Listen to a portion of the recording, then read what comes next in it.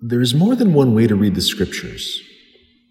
What I mean by that is, there are different ways of approaching the Holy Word of God, different ways to read it spiritually. One of those ways is this: looking at the text and thinking specifically about its eternal significance.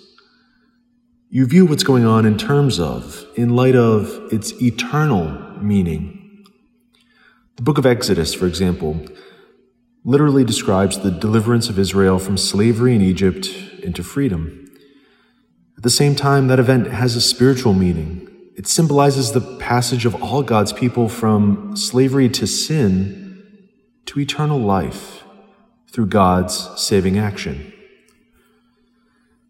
We can think about today's gospel reading in a similar way. There in Matthew's gospel, in the 9th chapter, we read, "People brought to Jesus a paralytic lying on a stretcher. When Jesus saw their faith, he said to the paralytic, 'Courage, child, your sins are forgiven.'" The paralytic here represents every Christian.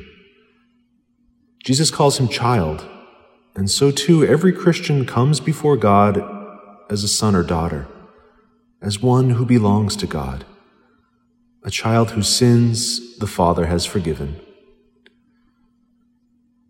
Jesus then said to the paralytic, "Rise, pick up your stretcher, and go home."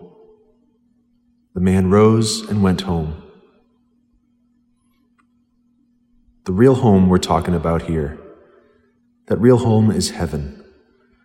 Claimed by Christ as sons and daughters of our Heavenly Father, and cleansed of our sins, we stand ready to receive at the end of our life the power to rise and enter into our heavenly homeland. And at the end of time, we will rise again in our restored and glorified bodies. We'll no longer be paralyzed by the effects of sin, by physical pain or suffering, or the threat of death. We will have risen above all that keeps us down. Now, the literal forgiveness and healing that Jesus extends to this man are glorious things in and of themselves. But they aren't just meant for this one individual. They are meant for us in as meaningful a way as possible. What we read in the scriptures has a universal extension and appeal. A universal appeal that's also an eternal appeal.